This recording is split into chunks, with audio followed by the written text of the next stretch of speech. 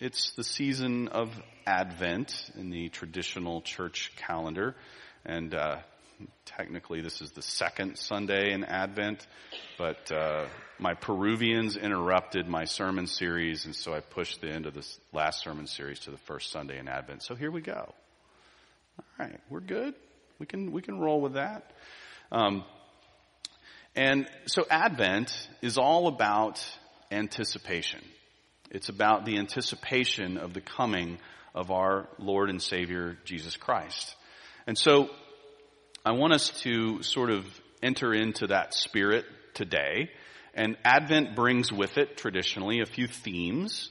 One of those themes is the theme of hope, which I thought was an appropriate place for us to begin this week. And besides, I think hope is the theme for the second week of Advent. But I'm not really a liturgical guy. So if you grew up Catholic or Episcopalian, you probably already know the answer to that question. But here we are. And so, the idea of hope and anticipation. What does that mean? What does that look like for us? And how does it impact who we are and how we live? So, the best place to start, I think, is in the book of Isaiah. Well, there are lots of places we could start. One of my favorite places to start is in the book of Isaiah. This guy just still to this day amazes me that God gave him the foresight and the vision to see the things that he saw in the context in which he was living. And just to give you a little bit of that context, the whole world, it seems, is falling apart around Isaiah. A few hundred years before he was born and taught, Israel had had a civil war. And Jerusalem was in a little state called Judah. And the rest of Israel had broken off from the state of Judah. So the temple and the king's throne, if you will, were in Jerusalem in the state of Judah. And the rest of Israel had said, we want nothing to do with you. We want to have our own king. We don't want to have the king on the throne of Judah. And off they went and into a really tumultuous and difficult, roughly 400 year span, 350 years or something like that. And then they get taken over by a foreign power. They lose a war. They get defeated, and all their intellectuals are carried off. All their kings are either executed or carried away. And there is this little bitty postage stamp of a country that was the state of Judah, where Jerusalem sits, that now every major army in the region is sort of stroking their metaphorical beards and thinking, I bet they got some gold in that city. And so it doesn't look like Israel will be there for very long when Isaiah is preaching. And Isaiah understands this. He gets the political implications of what's going on around him. And yet, he makes these amazingly bold statements about the restoration of the throne of David at a time in history where the existence of the throne of David is more at risk than at any other time previous. And so he really, if you knew what was going on and you were hearing Isaiah's prophecies as he was giving them, you might have laughed. You might have said, yeah, right. Sure, buddy. Good luck with that. Let me know how that works out for you. And so we're going to read one of those this morning. This is one of the prophecies of the coming Messiah. And I just want you to understand it is spoken into a context of great uncertainty, a context of looming destruction. And so hear these words with that sort of understanding, and I hope they will sort of leap off the page into your heart. From the 9th chapter of the Gospel of Isaiah, verses 1 through 7. But there will be no gloom for her who was in anguish.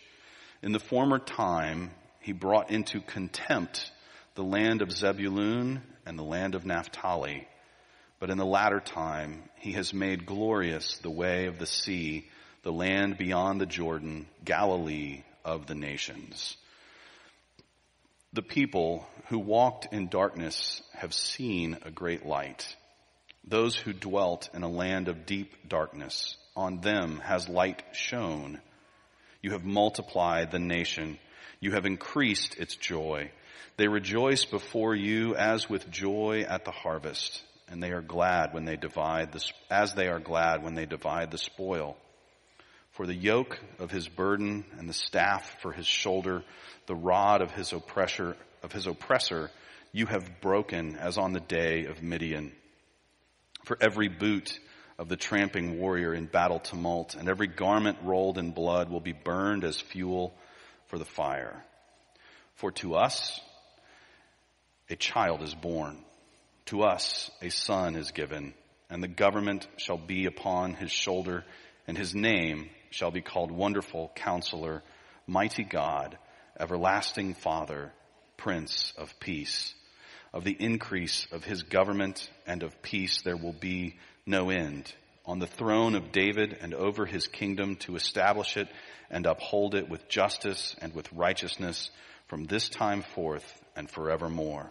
The zeal of the Lord of hosts will do this.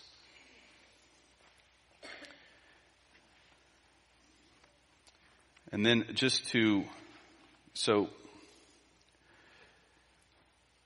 this prophecy is the expression of hope in the midst of utter despair.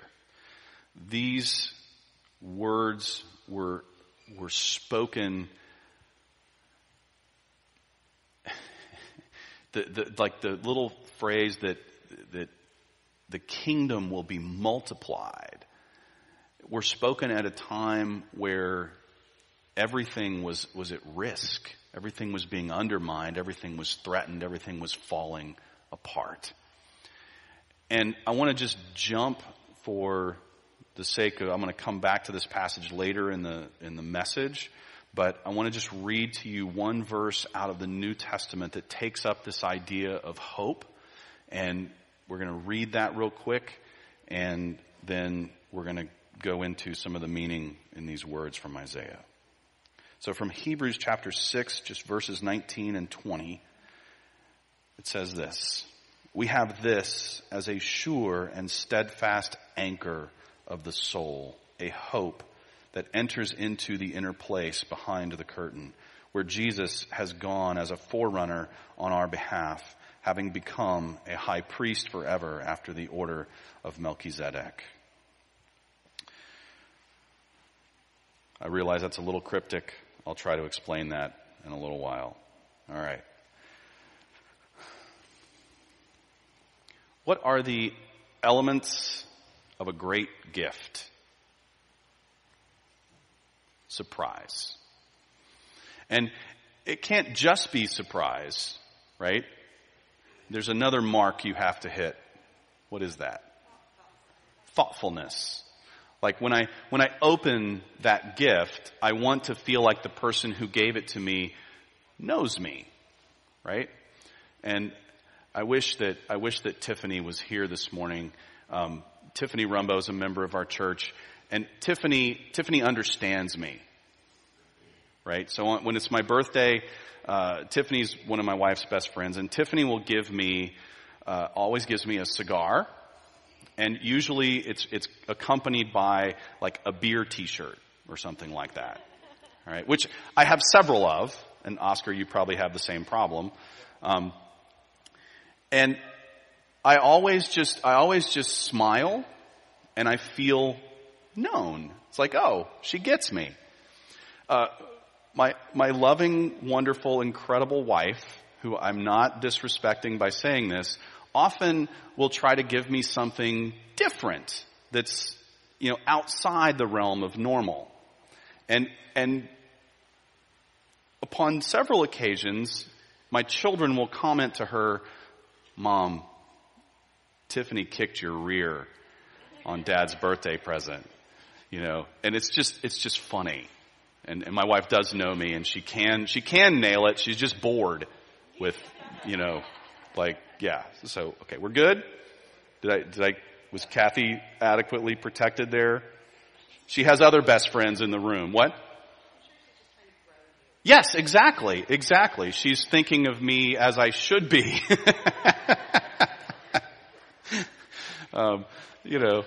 How many beer t-shirts does a pastor really need? I don't know. Okay. So there are really maybe two critical components to a great gift. That it reaches the person to whom it's given, and that there's some element of surprise. Like, oh, wow, that's great. And so, to my wife's credit, she's, often reaching for the surprise element. That's okay. Not a bad thing. One of the important components of a good gift.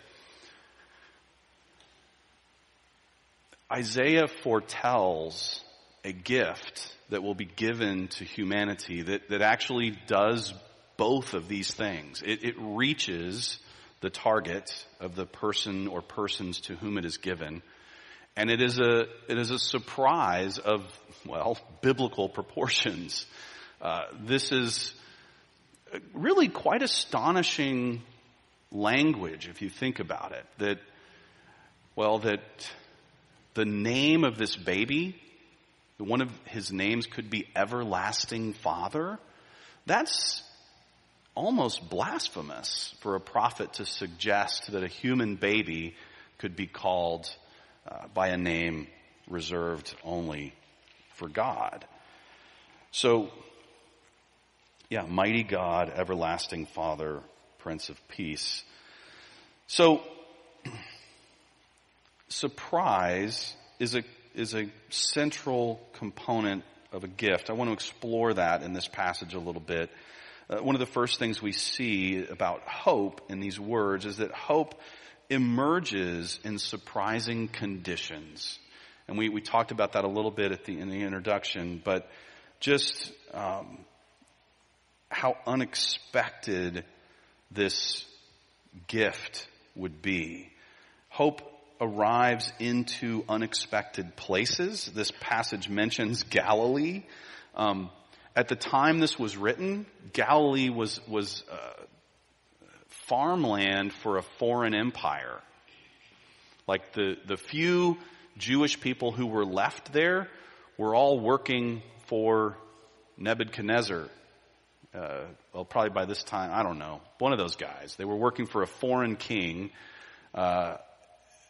in Babylon, growing his crops for his armies. And so to suggest that something significant would come out of this irrelevant territory is just surprising. It's flat out surprising.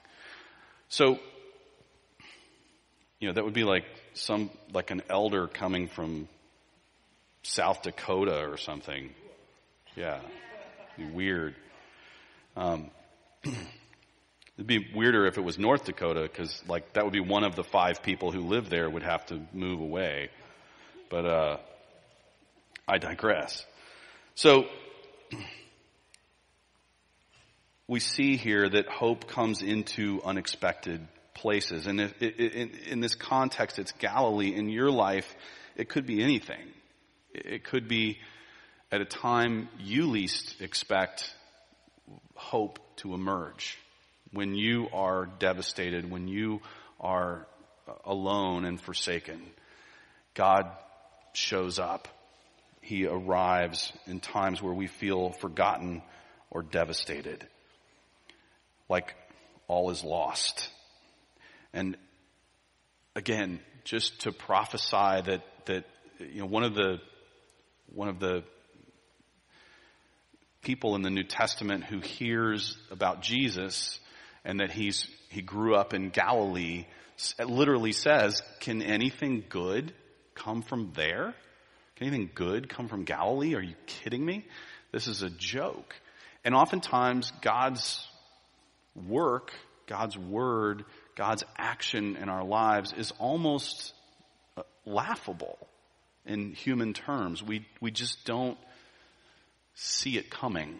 And so hope moves into unexpected places, and it moves in unlikely times. As we have said, these words were spoken originally in a time of massive decline, and they were fulfilled in a time of massive discouragement. By the time Jesus comes around, the little city-state of Judah had been, not city-state, but little podunk country of Judah had been run over by another empire. Everything, the temple had been destroyed. It then gets rebuilt, mostly by, two different phases of reconstruction of the temple. And in the time of Jesus, they are occupied by a Roman army. So this sacred temple in the middle of Jerusalem has a Roman military tower built onto the corner of the temple grounds, so that the Roman authorities can look down into this sacred space and observe what's happening. This might be a surprise to you, but totalitarian regimes are terrified of freedom of assembly. They don't like people getting together in large groups. And so the governor builds a tower so he can watch what's going on in the temple courts. The biggest problem with this is, you may recall, among the 10 Commandments is one about having no graven images. Well, hanging above the temple grounds on the side of this tower was a giant Roman eagle, a sculpture. Oops. That was clearly put there to say, hey, we're in charge. And your little joke of a God can't stop us. Well, they were wrong, but we digress. In the time where essentially everything Jewish was looking like a joke, Jesus is born. When all hope is effectively lost. And you have probably been there in your own life, at a point where it just feels like hope is gone. And God says, I haven't given up. I'm still here. And this is one of the components of what he's doing with Christmas in its original context. He's reminding us that hope emerges in surprising conditions, when everything is falling apart and when all seems lost. He also tells us that hope exists in surprising people. There are two sides to this. One is, as we said earlier, this prophecy of Isaiah that one of the names of this little baby would be Everlasting Father, God Almighty, Everlasting Father. Those two titles of the four given here are the most shocking. They're the most bewildering to the reader, to the original audience of these words. How could this possibly be? And may I just add, this is still confounding to theologians today. Like, to understand fully how God was fully God and fully human at the same time is actually incomprehensible. We can know that it is true, but we don't fully understand how it was true, or it is true, I should say. So this is a mind-blowing revelation that Isaiah gives here to those who might be listening. It's a surprising birth, that God himself becomes a mortal human, and that a human baby becomes an eternal king. These people had seen kings and kingdoms come and go. And by the time Jesus is born, the idea of a Davidic lineage on the throne in Jerusalem had been disappeared for over 500 some odd years.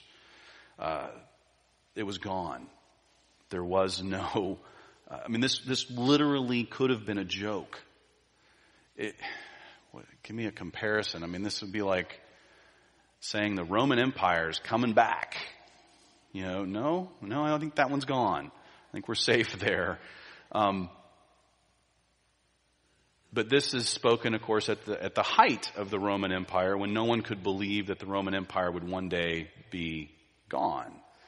So, surprising person in which hope lives, the person of Christ. Not what anybody other than perhaps Isaiah really saw coming. And then there's the other side of that human place where hope exists, the people, and that's us. We are unlikely repositories for this hope. That it would come to us. Why? I don't deserve it. I didn't work for it. I didn't even really ask for it. God just came to us without our prodding, and he showed up when we needed him the most. This makes us surprising recipients of this hope, a people in despair that God wants to remind that he still cares about. That when we find ourselves in these places where life is devastated, where we are despairing of our very existence, God says, I care. I'm here. I love you. I'm not finished. So let's go. I have work for you. I have hope for you. And we're reminded of this at Christmas. When this,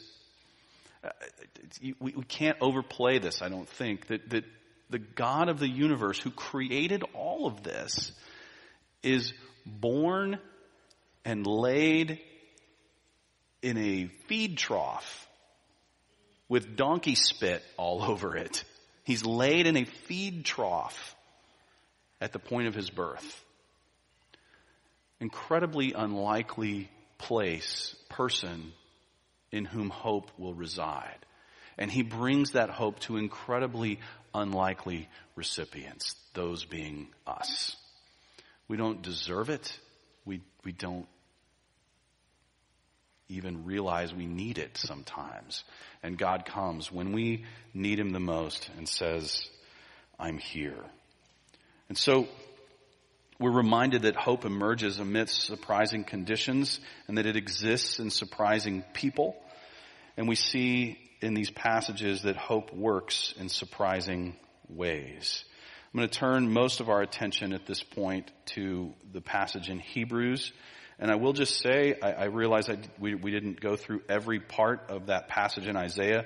That's going to be our theme or thematic passage for the whole series. So we will, in later passages, pull out themes of joy and peace and fulfillment, etc., and light. We'll play with that on Christmas Eve. And okay, hope works in surprising ways. This passage in Hebrews reminds us that hope grounds us spiritually. It's like an anchor for our soul. It holds us tight in difficult times. When the seas are raging, we have a way to know we're still connected. We're not adrift. And so,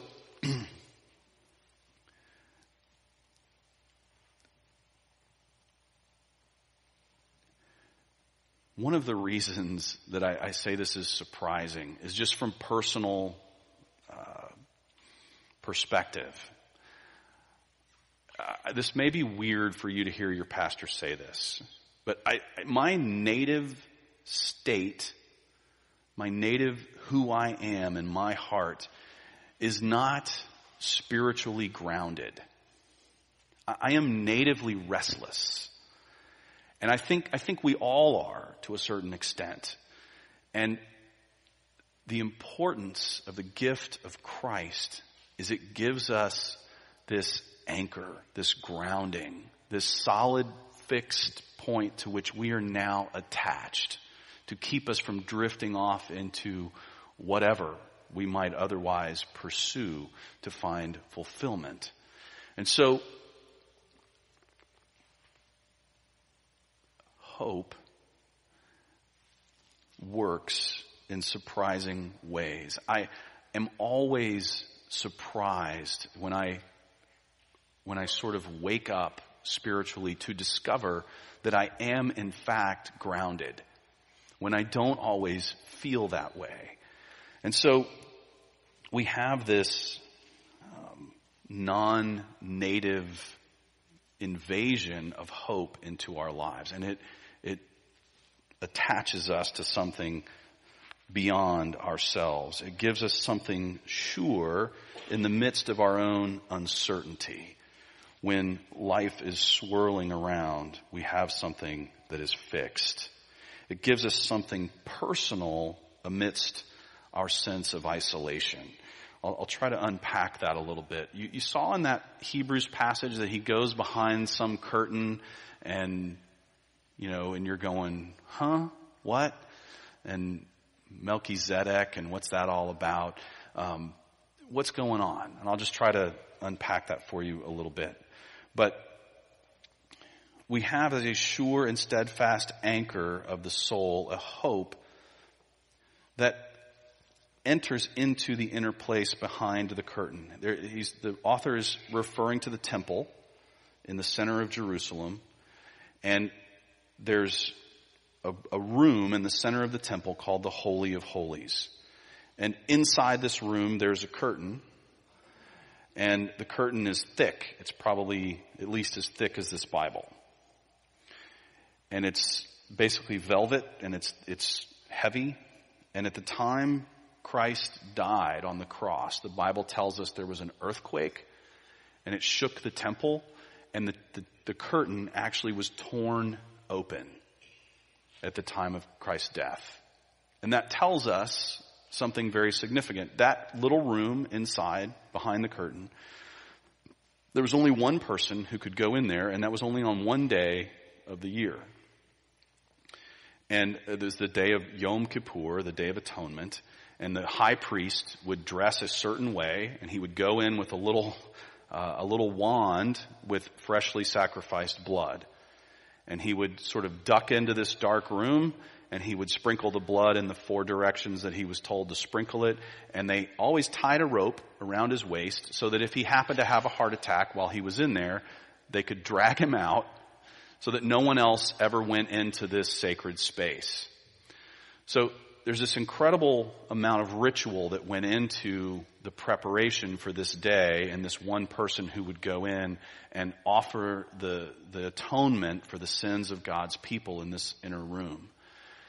And what this author is saying is that Jesus has done away with all of that necessity, all of that preparation, all of that need to perform all of these rituals correctly were taken away on the cross.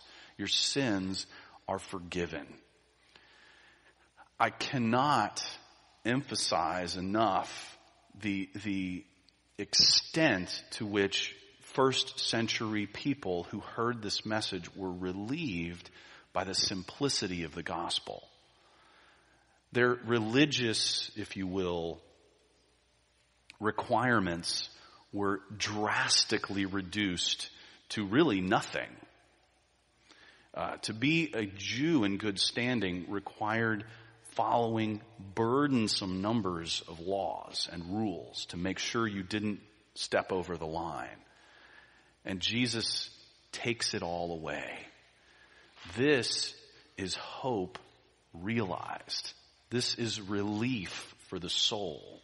This is the coming of freedom and joy and hope eternal. And then this author makes this weird comment that Jesus is a priest in the order of this funny named guy, Melchizedek. And I'll just talk about that for a second. So this hope, it grounds us spiritually and it atones for our sin, not through the normal priesthood. Christ has fulfilled the obligations of the Jewish law, and he lays that down for us. So we're free from it. And he's referred to as a priest in the order of Melchizedek, who's an Old Testament guy that runs into Abraham, right?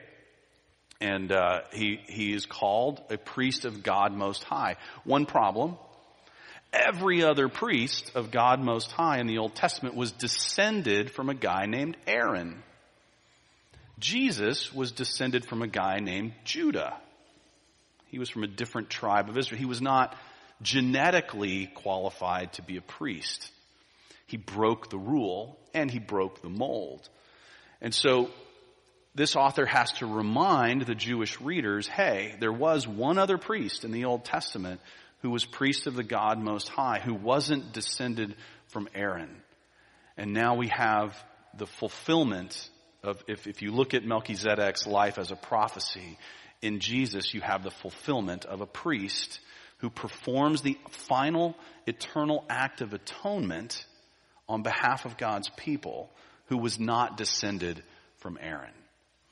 And so you have this sort of surprising fulfillment of this prophecy.